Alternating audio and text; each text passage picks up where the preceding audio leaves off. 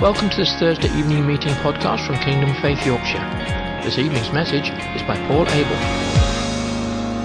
Praise God. We're back. I hope you've enjoyed your Christmas break. It's good to have breaks. Seasons of celebration are very biblical. We've had a season of celebration, but tonight, well, we'll continue the season of celebration. But let's get straight back in there where we were before.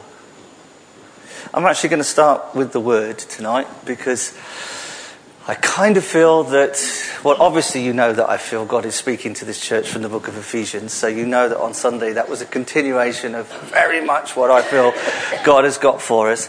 But I love the opportunity to talk to you guys on a Thursday evening because, as I often say, this is like the prayer engine room. It's a furnace room of people gathering to be interceding before God. Sometimes we intercede with words, sometimes sighs, sometimes groans, sometimes music, sometimes worship. It doesn't matter how we intercede, but we intercede. We get before God to pray for the will that God has for this town, for this region to explode in glory. And that's why we're closer to it than we ever were before. You see, we can all say that with absolute faith because we must be. Simply by virtue of time. So we can really stand on that one. We are closer than we have ever been before. Hallelujah. Which actually I believe is exceedingly close. Hallelujah. But what is God saying to us right now, right at this time, as this people gathering? And one of the things that I think God wants to talk to or just highlight tonight is that Jesus encounter, which is essential moving forward. We quite rightly, there are focuses within us on community, us together, absolutely essential. There are focuses on us being missional, but all these things come out of our understanding of who God is and an encounter with Him. And tonight I want to particularly look at the Jesus encounter. Although Jesus, in this encounter, as you heard on Sunday, because that's where it's going, Jesus immediately takes the encounter that he has with his disciples in the upper room into being an encounter with the Trinity. Because he himself is there, and he says to them, as my Father has sent me, so I am sending you. And he breathed on them and said, receive my Spirit. And it's very much... The Trinity has been like a dry doctrine for many people. It's something we know, it's something you believe, it's something that you know is there, and then you put it in a little box and you get on with your Christian walk with God. There was one of the older theologians in our country, Karl Rahner, who's or Rayner, not really sure. He was one of the first to really bring us back. Stop it. Though it's difficult to stop that. They're not just ignoring it at the back there. Look, here comes an emergency lady. From what I remember, you have to switch it off at the wall and there's not much else you can do. It's just a naughty light. Where was I? Sorry? Oh, Karl, yes, Karl Rahner. He talked about the need for us to rediscover the Trinity. And one of the things he said, if we lost the concept of the Trinity in most of the churches today, nobody would notice. And it's not so much knowing, although it's definitely knowing about it. It's like it's the same as we would readily identify with Jesus. You can know about Jesus and you can know Jesus. And it's knowing about the Trinity, but also knowing the Trinity. But even you can know Jesus and it not make a lot of difference to your life. On one level. You know, again, you park him. But that, therefore, it must be the same with all of them. Of all of the persons of the Godhead. You can know about the Father, you can know about the Spirit, you can know about Jesus. But it's joining in with that communion, with that Trinity, I mean, that's what Holy Communion does. It was a visual picture of us coming into Christ, because by coming into Christ by the Spirit, we engage with the Father. And every time we take communion, we should have planned this. Every time we take communion, we are making that connection not just with Jesus, but with the Trinity. But it's not a static thing. Claire's a good friend of mine. Sometimes we get on really well, sometimes we don't. Sometimes we argue, sometimes it's absolutely brilliant and we laugh a lot. But she's a good friend of mine. There's a dynamicness to our relationship. And that's why some time ago we talked about perichoresis, which is the Greek word for meaning moving around a lot, and another big word, interpenetration of relationships. It means in and out of each other's lives, which is often then portrayed as the divine dance. It's actually abusing the Greek, because choresis, they say, oh, dance, choreography, but it's two different words that just look similar. But it's still a great picture.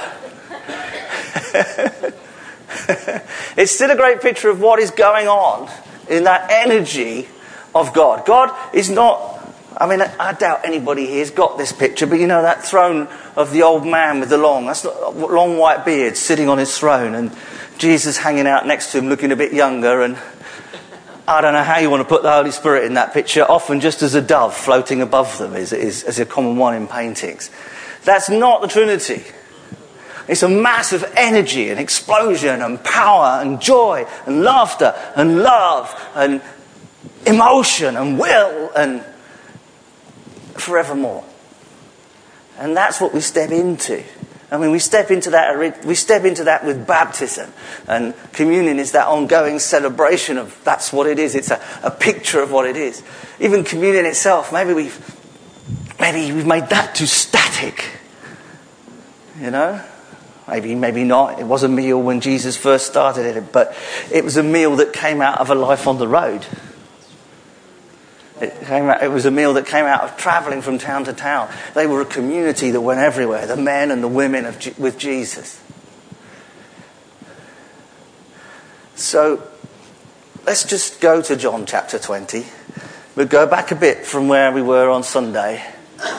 Let's just have a little look at Mary Magdalene. Whenever you look at this passage, it feels a little bit like Easter. Which is ridiculous, really, because the resurrection of Jesus and the cross are major parts of the Gospels, and we often, only really look at them at Easter time if we're not careful. And you've got this wonderful picture. This is resurrection morning of Mary, the Magdalene, Mary from Magdala, who is, while it's still dark, she's at that tomb. She's gone there to be there. There's something going on in her that says, this can't be the end. Everything within her is screaming out, this is the end. This wonderful, wonderful man who she absolutely adores and has given up to follow. Mary Magdalene is not a prostitute. That kind of got added on later. Not that that's relevant. But she, in many respects, she did have 7 demons cast out of her, mind you. That's there in the Gospels. But she's one of the women that supports Jesus in his ministry. She and, is it Joanna and another lady whose name I can't remember, are like Jesus' finance team. Susanna, that's the one, yeah. They're the 3 main wealthy women. There were others in the group of women that followed Jesus, but they're 3 that's mentioned. Mary Magdalene is interesting because she's always first in the list. She was somewhat of a leader. And as I said on Sunday, she's acquired through history in many church traditions the title of Apostle to the Apostles. Because she was the first person who was sent to them to tell them about the risen Jesus. It wasn't Peter. It was Mary Magdalene. Anyway, she's there on the first day, early in the morning, and she discovers the tomb. She discovers that it's open, which of course it shouldn't have been. It should have been firmly shut with nobody had to open it. There were even supposed to have been guards on the place. And she immediately runs to the disciples. There's something in her that's already there that says, if something amazing has happened or if something terrible has happened, I need my friends. I need my brothers and sisters. I need my community. If this is happening, I'm not doing this on my own. And you get this again and again and again in the Gospels, this togetherness. And it's because the Trinity themselves are not alone. And so she runs and she tells Peter and John. They run down there. John outran Peter because he was younger. They look at it. It doesn't say what they said, even though John himself is writing this.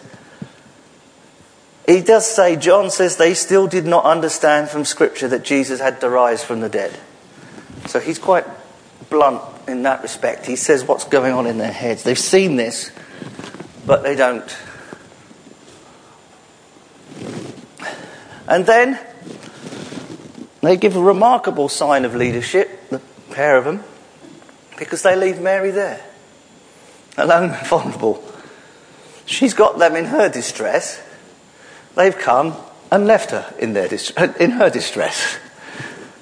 They're distressed too. They're distraught, but they've left her there on her own. And as she's there, I think there's something powerful that begins to appear that you then get with the apostles. Here she is. Mary stood outside the tomb. Do you know that she's mentioned 12 times in the Gospels, which is more than most of the apostles? Just throw that one in there as well. I love these little sidelines. She bent over to look into the tomb and saw 2 angels in white, seated where Jesus' body had been, one at the head, one at the foot. Now it says she sees 2 angels, but she obviously doesn't register that's what they are, because if she had, I think her reaction would have been different.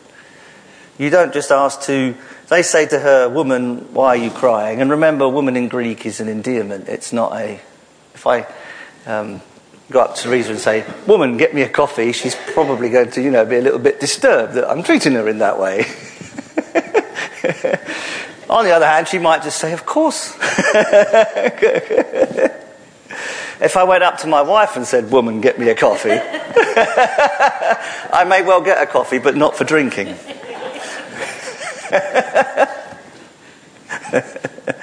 But it doesn't mean that in the Greek.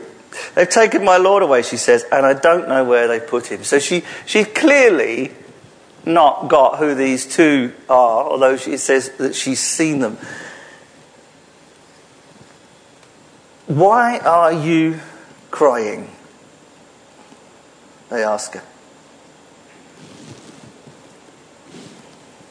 Well, actually, Jesus asked her that. Because she's looking at the angels, and it says she turns round and sees Jesus standing there, but she doesn't realise it's him. Why are you crying? Why? Why are we often crying? Why might we cry? Because everything that seemed right, everything that was according to our faith, everything that we thought was in place, it was all going to plan. And it had been taken completely from her. This love that had communicated to her how precious she was. This love that had probably given her meaning in her life for the first time. Yes, she was wealthy, but there was obviously something massively missing for her in her wealth to connect with Jesus at this time. And the fact that she's so prominent shows that she was foremost amongst those first followers of Jesus. And here she is crying at the tomb in despair. And if you think about it, nothing had gone wrong. Everything she wanted, everything that she was trying to believe for, maybe everything that she'd heard Jesus taught was going according to plan, exactly. If Jesus hadn't died because they'd somehow saved him, then the plan would not be going according to plan. But everything was according to the great plan. But for her, in that minute, in that moment of grief, mourning, distress, disappointment, disillusionment, it seemed like it was the end. And I think there's a powerful picture for every one of us there. There's so often something can deviate but we don't see the plan. There's an element here of us as the people of God letting God be God again and not demanding that we know everything. And it's tough because it feels like the end, or it at least feels like this is not right. This should not happen. And I'm not denying that there's injustice and sickness and disease and all these things. I'm not denying that at all. But there is another level that we can step into above that says this feels like the end. Jesus is dead.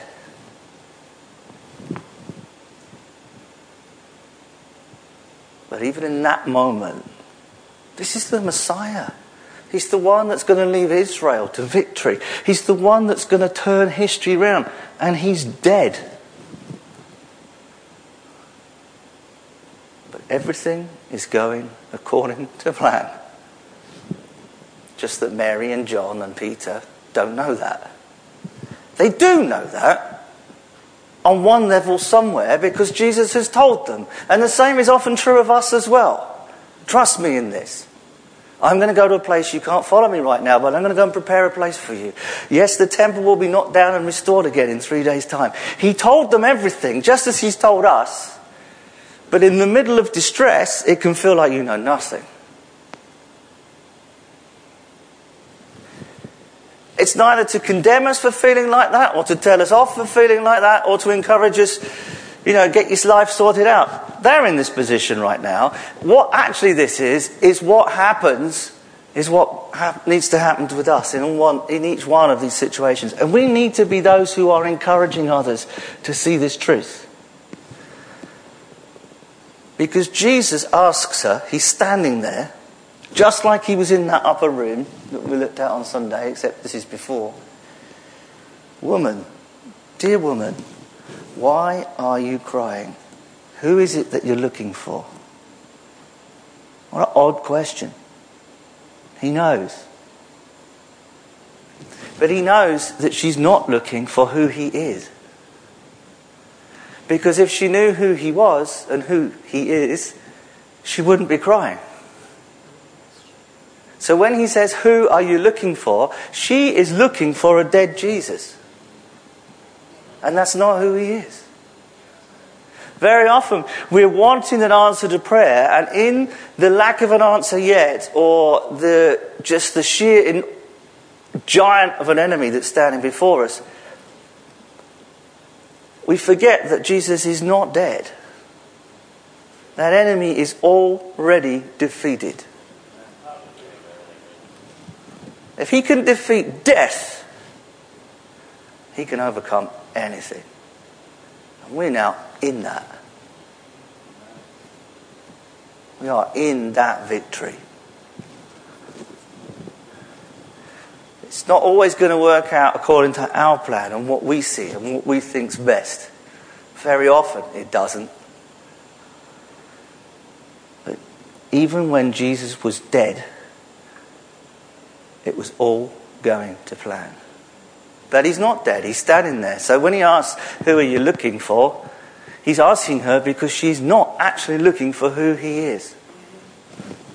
And so often the church is not actually looking for Jesus and who he is. He's not our buddy. God the Father isn't Santa Claus. The Holy Spirit isn't a tickle stick that makes us go, even though that can happen. That's not what he's around for. You might roll along on the floor, but that's not what he's here for. You fall over in prayer under the anointing of the Spirit, but that's not what the Holy Spirit is for. If he's moving, there will be signs that he's moving. Things will happen, but we don't need the things to happen to make the Holy Spirit work. We're not seeking the things, we're seeking him. We want to join that dance of Father, Son, and Holy Spirit, an intimate relationship with all three of them. A Spirit being our very breath. When we sing, it's your breath in our lungs, I always think of the Holy Spirit, because breath is the Holy Spirit. Pneuma, the Greek word, is breath. The word used for the Spirit in the Old Testament, ruach, breath. When God breathes into Adam's mouth for the very first time, breath, the Spirit of God was in him. And he came to a new life.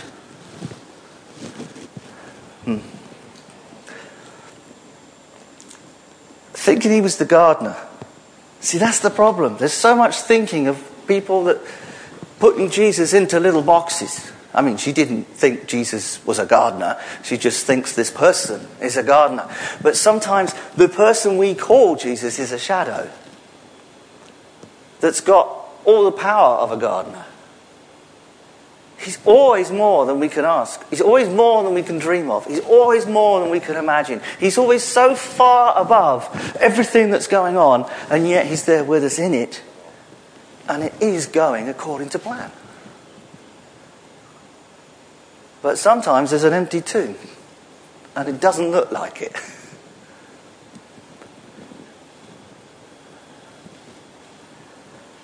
Then there's a moment, and this is the key, I think, for us this year, moving forward. It's always a key, but particularly I think God's calling our attention to it. When I was speaking prophetically on Sunday of the presence of God here in this room, the Lord is here in this room, that wasn't metaphoric language. He was here. There was an encounter happening. It may have happened in different ways for different people. It is experience, but it's not experience. There's an experience that happens, but transcendence takes you beyond experience into something spiritual. And sometimes your natural self takes quite a while to catch up with what your spirit's been doing. It will catch up because that's what changes us. That's why we are progressing from glory to glory.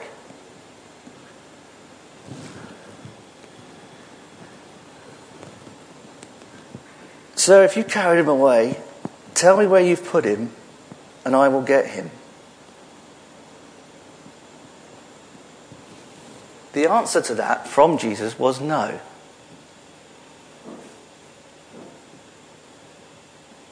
Her request is a natural one. But God, Jesus, He's redirecting her to a supernatural place. She says, go and get him. Just tell me where you've put him. I will get him. He doesn't tell her, but he does show her where the real Jesus is.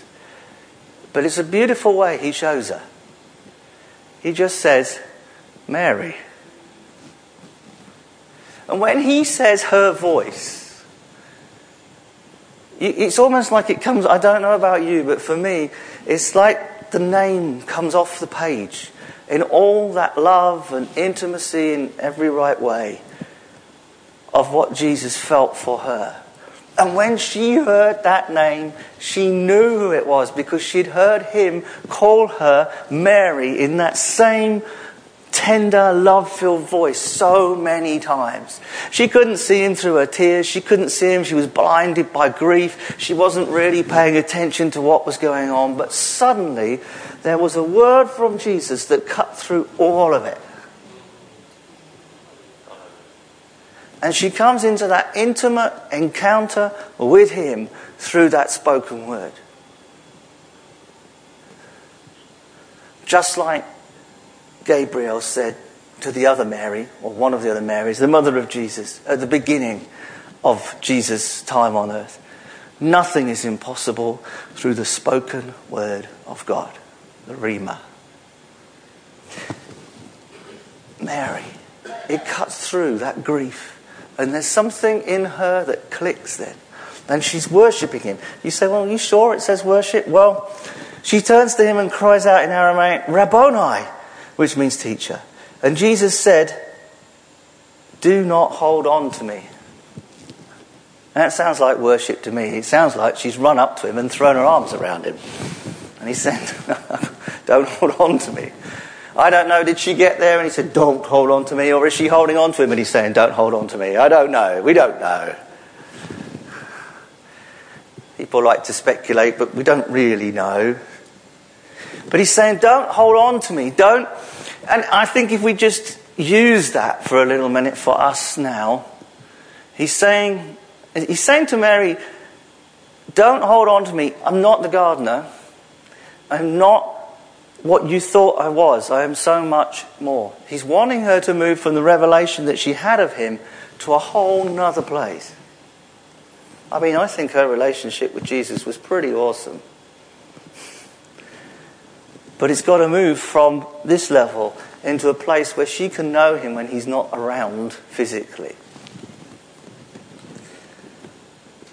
Don't hold on to me. Don't restrict me according to your lower level of faith. Don't pull me back. Let me go so that you can see the fullness of heaven. I'm going back to the Father, he says. I'm going to sit at the right-hand side of the Father. Don't keep Jesus as someone that dies in a tomb. It's time to let him just expand. And it happens in encounter.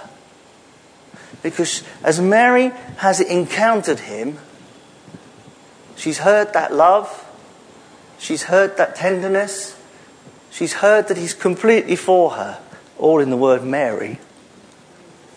But even as she's heard from him, even as she's encountering him, he's saying to her, but don't hold me in this place. We have so much more. Don't restrict me, church, to what you've already seen. Don't restrict me to everything that you've gone in before. This is a time to let me go. Because in letting him go, she was going to end up even more close to him, even closer, even more intimate with him. Isn't it beautiful?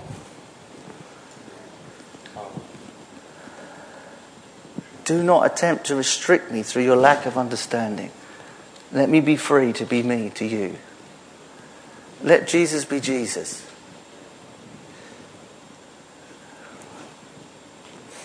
Mary Magdalene went to the disciples with the news, I have seen the Lord. She was the first. And she told them that he had said these things to her. We're not going to go through the whole of the next bit, but just to remind ourselves from Sunday, you've got virtually the same thing repeated again. This time with the group. Mary's come with the good news by the fact that they are locked in a house through fear of all the people outside. It suggests to me they don't believe her very much. She's just a hysterical woman. That's lovely, dear. You saw a picture of Jesus. Lots of people see the people that they knew after they've died. It's very comforting. You know, you could imagine it almost, can't you? So they've not really believed. They're still restricted in how they know Jesus, just as Mary was. So how does Jesus change them? And how does Jesus take them on that journey to become a group of people that would actually change the world?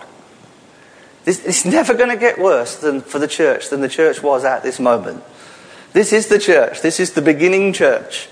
And they're locked in a room for fear of everything outside. However bad things get anywhere, it doesn't get worse than that. The whole plan of God, and it's just this group of people locked in a house through fear. So that's why we can turn the world upside down. God can take any group. He's a master at it. And he does exactly the same with the disciples as he did with Mary. He appears and stands amongst them and says, peace be with you. We won't go back through what we talked about on Sunday with that. But on Sunday I focused on the spiritual meaning, which is very important.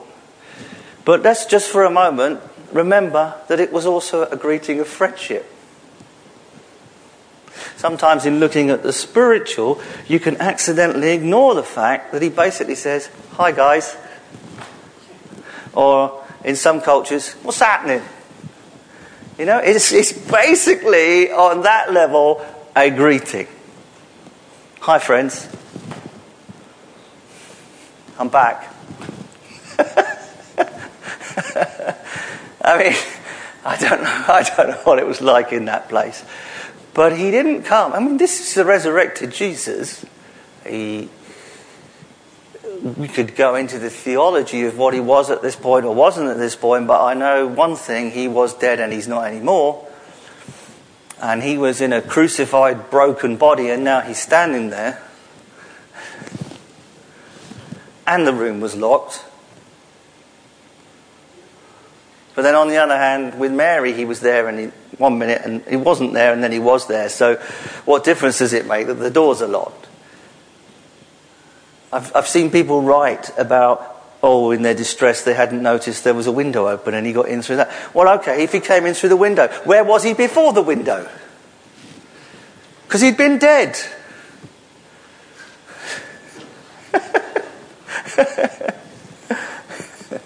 Anyway, he's there. Peace be with you. And those words to them would have been like Mary. They would have heard the love. They would have heard the connection.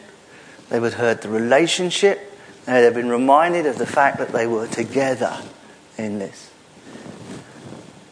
They have another, just like when I say another like Mary's, encounter with Jesus.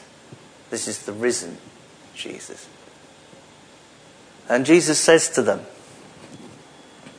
in the midst of all this fear, in the midst of all the unbelief, in the midst of the fact that the very doors and windows of the room that they're in are locked, he starts talking about sending them. They can't even get out of the room they're in, let alone sending them.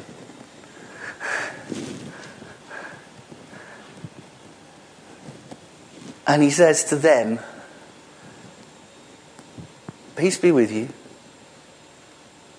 and all the meaning that had. As the Father has sent me, in the same way as I have been sent from the communion of the Trinity, as the Father has sent me, so I am sending you. You see, sometimes people think that we've got to go on mission. We really must go on mission. We should do some missionary work. We are mission. The people of Jesus are a people of mission because Jesus is a person of mission. God the Father is the God of mission. The Holy Trinity is the Trinity of mission. It's who we are. It's our identity. Jesus' plan, if you remember, was that the love you have for one for another, that's how they will know you're my followers. People would see the love of the community. Why? Because this, here, right now, it's like an icon of the Trinity. You want to know what God's like in heaven? It's like this. The mirror feels well cracked and dirty at times, but it's like this. We reflect the Trinity. Now, praise God, they don't have the fallings out. They don't have the bear with one another's. They're very good at the love one another. But nevertheless, this is a picture to the world of who God is. Because God is not singular. God is plural. In the beginning, God the plural, created the heavens and the earth. So when he says, as the Father sent me, I am sending you. And with that, he breathed on them and said, receive the Holy Spirit.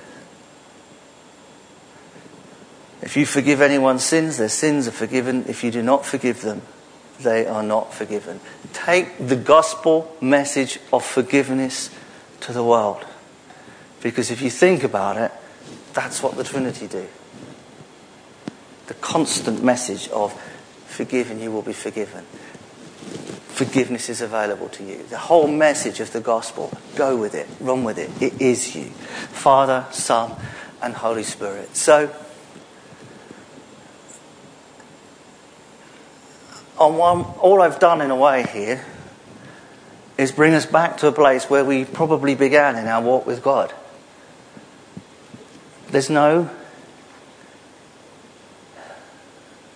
We're not going to find some secret theology this year.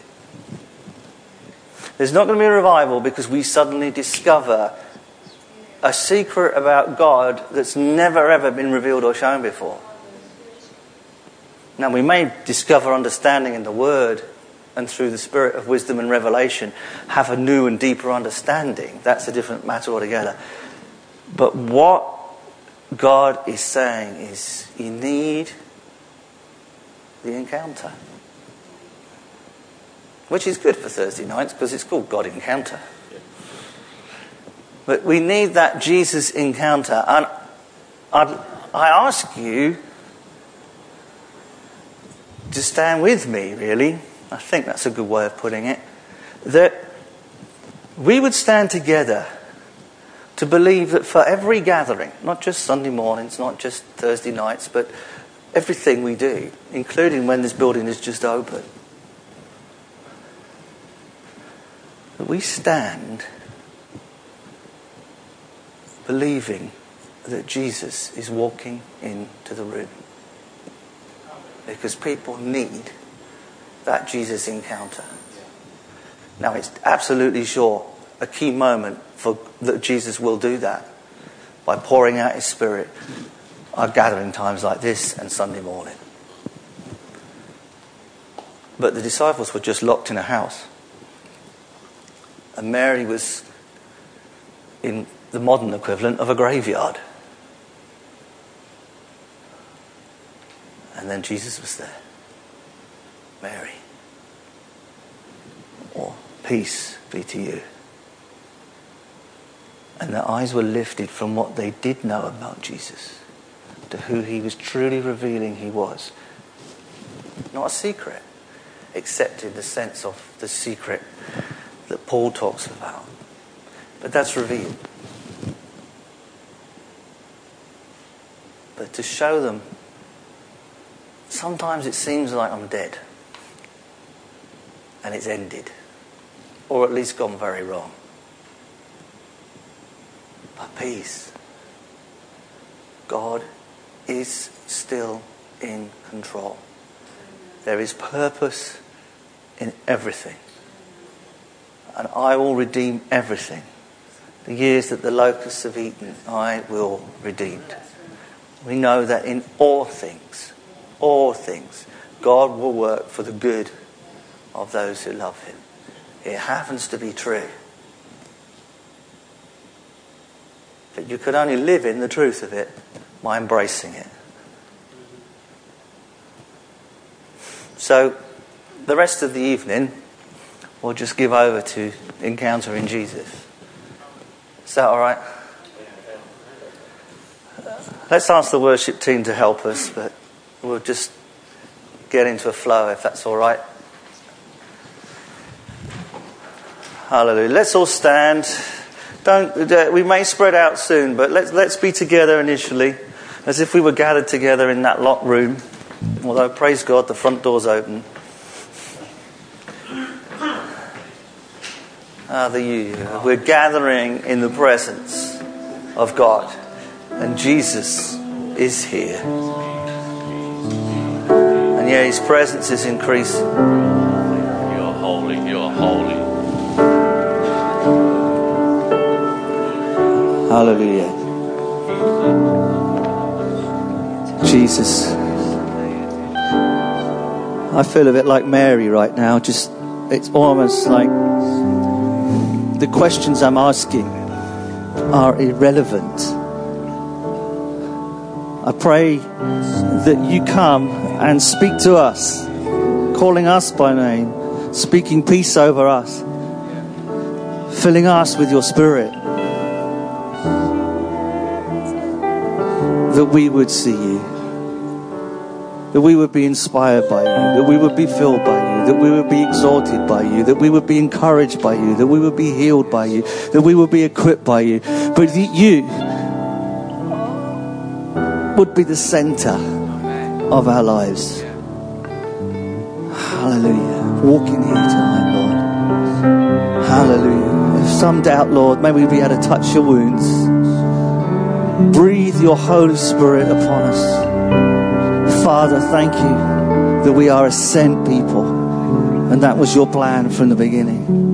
Hallelujah. A people who have been made into a people, a community, a body. Hallelujah, Jesus.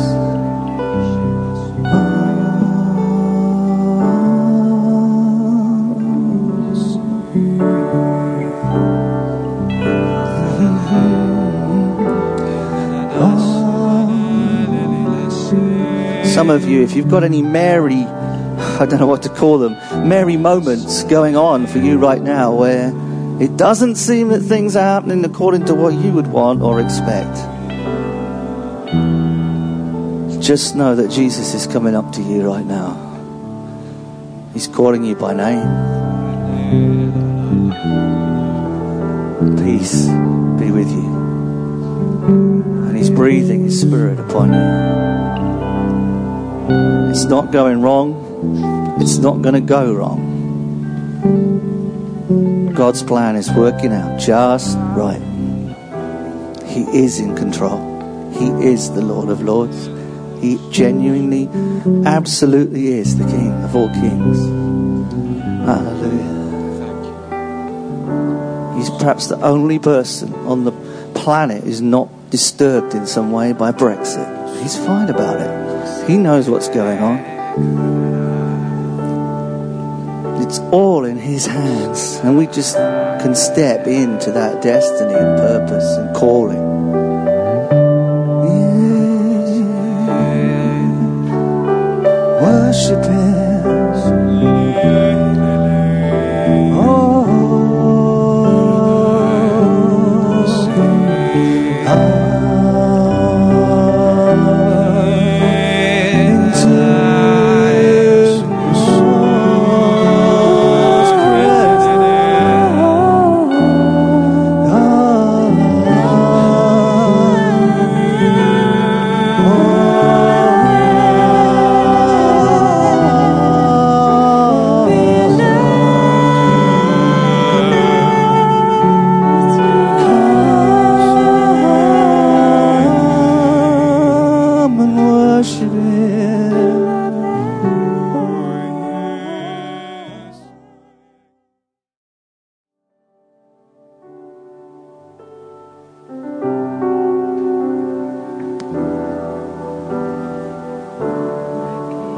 Just stay where you are in God's presence. But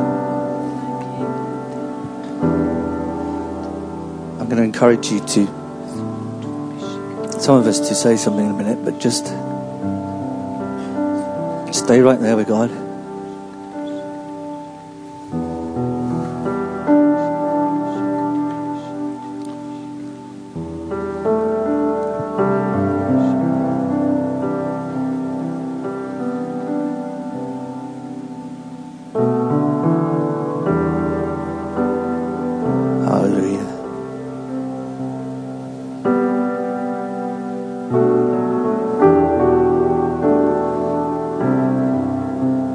We must never lose the importance of a person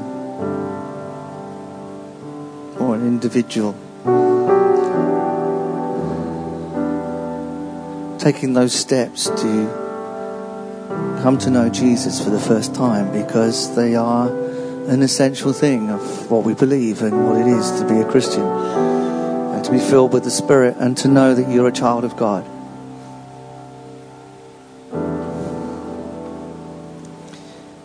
But there's something that God is doing amongst us. And as I was there on the floor, I believe I was listening to things that the Holy Spirit was highlighting. And He was telling me the difference between individuals and persons. In the Garden of Eden, before the fall,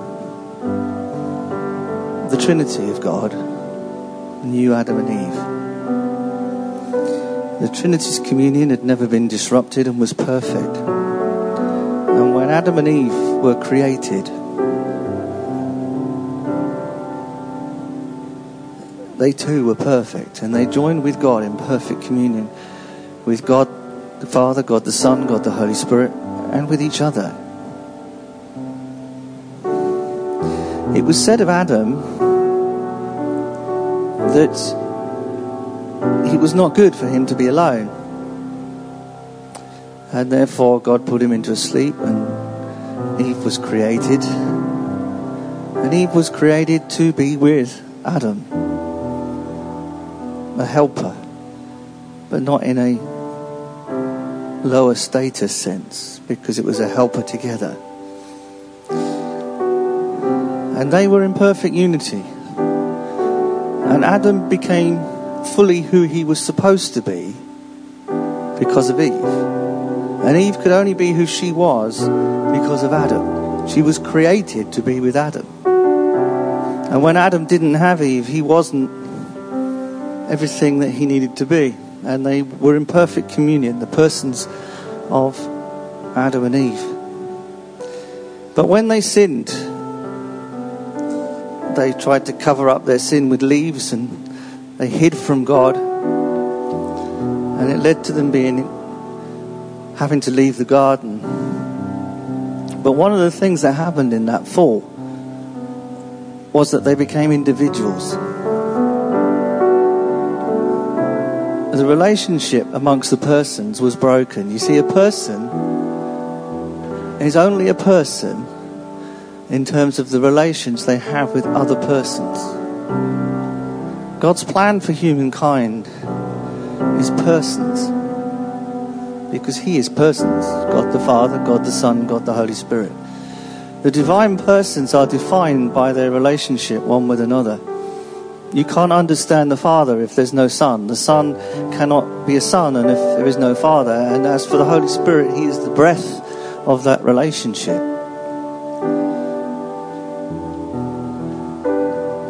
And as Adam and Eve were out of the garden, there was a separation between them as well, symbolized in the clothing. And every child that they had was an individual child.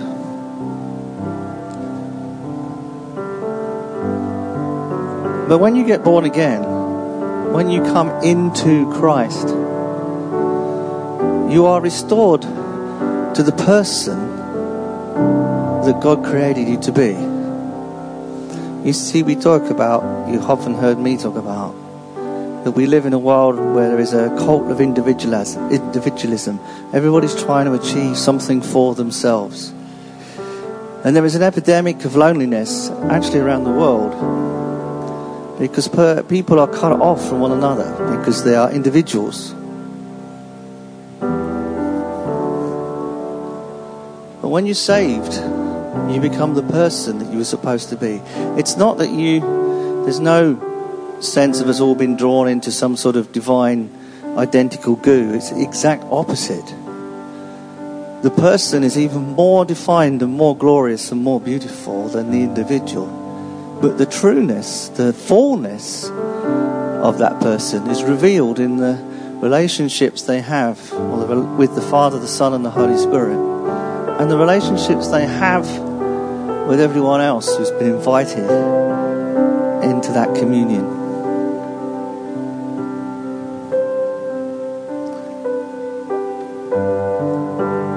And when I got up just now and saw everyone here worshipping, many on their face, I could see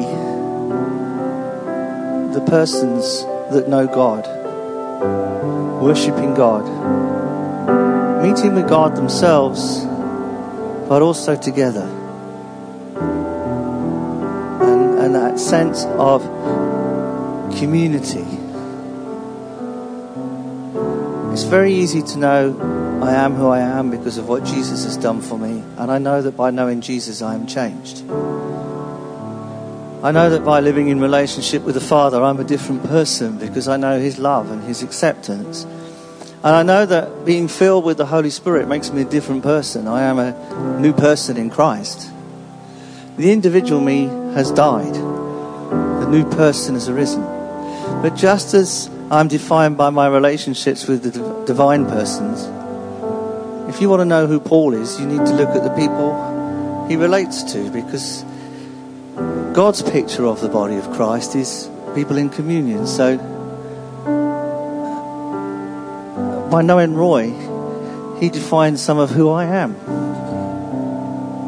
I've only just getting to know Chris, but even in these beginnings, we change one another. And God puts all these rich personalities in our lives to enable us to become more who we are. Don't misunderstand me. It's not about us losing our identity. It's actually about us finding it in a more personal way than you ever can if you don't know Jesus.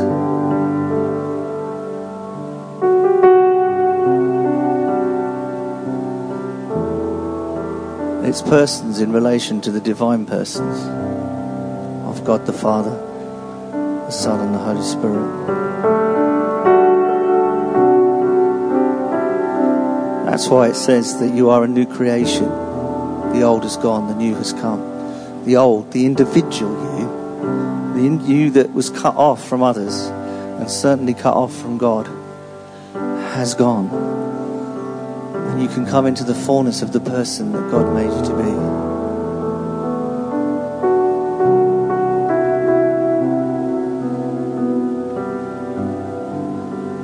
Hallelujah. I'm just using words to describe what God has done. Don't get held up on what an individual is or what a person is. I'm just using those words to try and help us understand the difference between someone who knows God and someone who doesn't.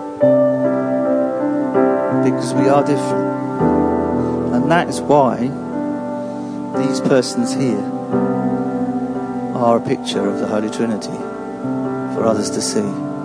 They can't see the Trinity yet, but they can see a church of people.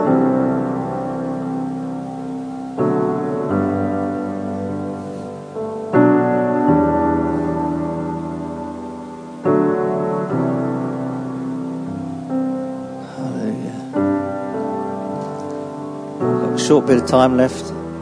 If anybody wants to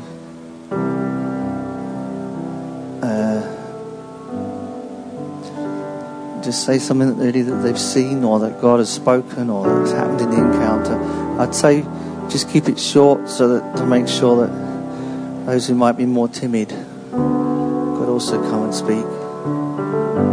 But let's just leave this last 10 minutes with the microphone on here. For anybody that has got something, maybe it was personal or maybe it was for all of us. I'll leave it here. Please come.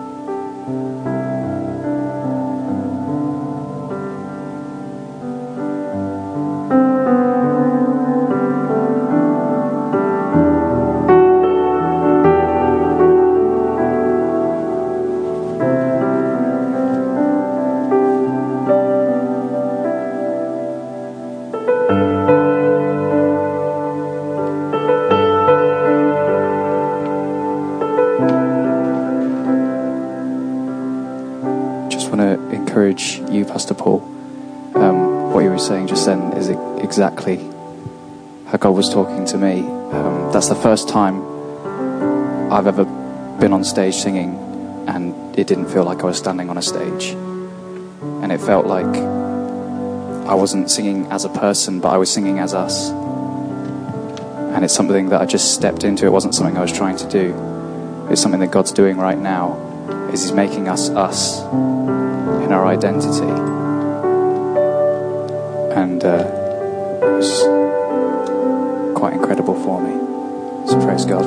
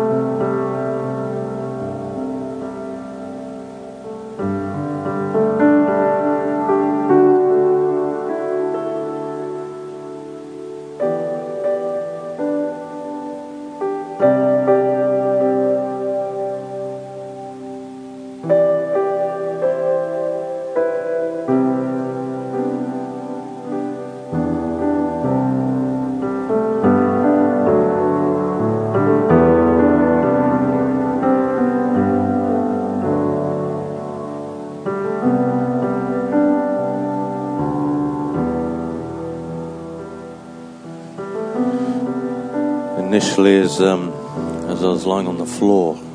The presence of Jesus was really, well, it was just so real. And as he came over, there's a fresh outpouring. His breath was just so gentle, but it was like a fresh infilling of his breath over me. And then it was as I looked up, as I came up, it was like I wasn't on the floor, but I was looking down on the whole of the church. And what Jesus was showing me was there's a dancing, it was like a flame, the Holy Spirit, the flame itself, but it was dancing from head to head on each person within the room.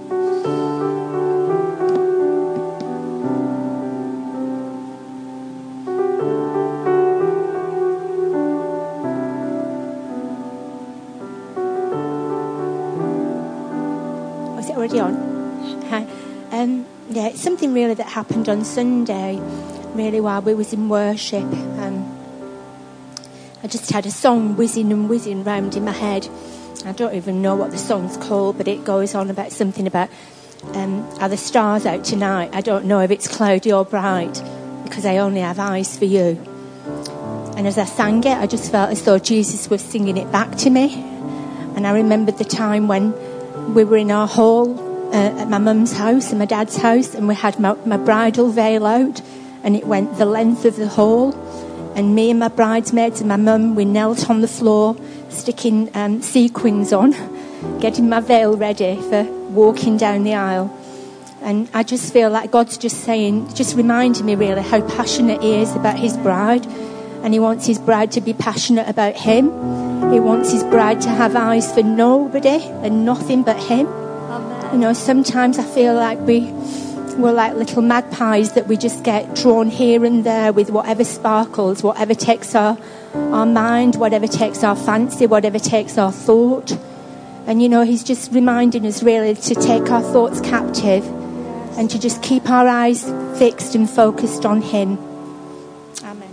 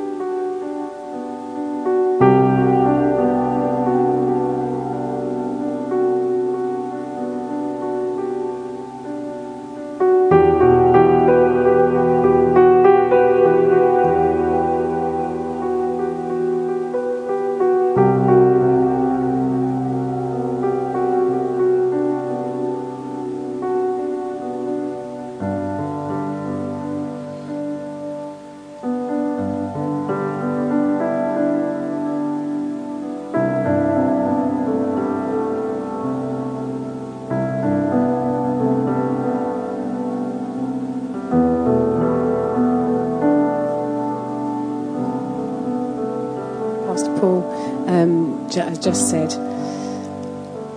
I believe God said to me that just by being you, being the person that I've made you, you are my witness. And you don't need to strive to become someone. You are who I need you to be. And when you spend time with me, time in my presence, the definition of who I am is seen even more clearly, with greater definition and clarity. And then he reminded me that like a coal in a fire, it glows even more brighter when amongst others who are aflame. But when they're on their own, they start to grow dim. It was just a reminder of where we need to be and being with each other in community.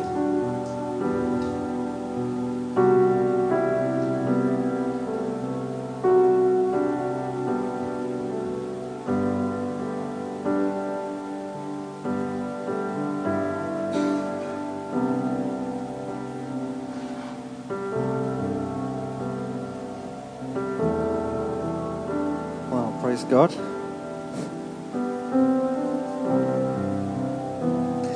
Hallelujah.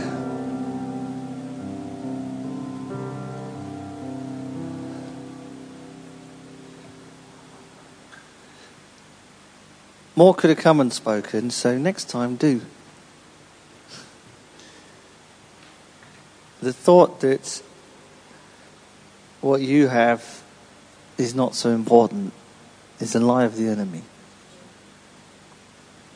Because what is the truth is that all of us hear God. All of us are important in his plan, and all of us are unique persons. Amen. And your person defines my person. So sometimes it's necessary, and the format that we're using, to share what your person has. So be more determined to do that. Perhaps a practical reminder, if you're not used to, or you've forgotten what we do, this is the microphone. Guess we've all got that one. And particularly Thursday nights, the sign, we have a secret sign. If the microphone is,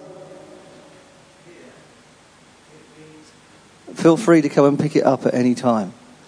Thursday nights, it's generally the mature in God, so we don't have any checks or balances, just anybody can come and speak. And to be honest, I'd rather people spoke, and it was perhaps the wrong moment, than too frightened to speak at all. So let's make sure we pick that up again, whether it's speaking or perhaps even singing or prophesying or praying, whatever it is. The thing with when you have something from God is to bring what you have from God and then stop. It's often, sometimes you want to explain it a bit more. That's when you can wander on from what was truly of God. But that's okay. How do you learn unless you stand there and you think, oh, I've wandered off? That's fine. Just finish it. That's it. It doesn't matter. We're not going to upset God.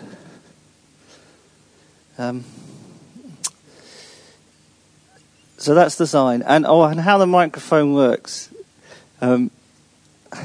Basically, you can't control it at all. The person at the back does. Sometimes, especially if they're lost in God, they might not notice you've started talking, and you just start a little bit, and then you wait for them to just slide it up, and then it'll be fine. But normally, they're brilliant, the guys at the back. So they will see that. But there's nothing you can do to control it. It's worth putting it down slowly.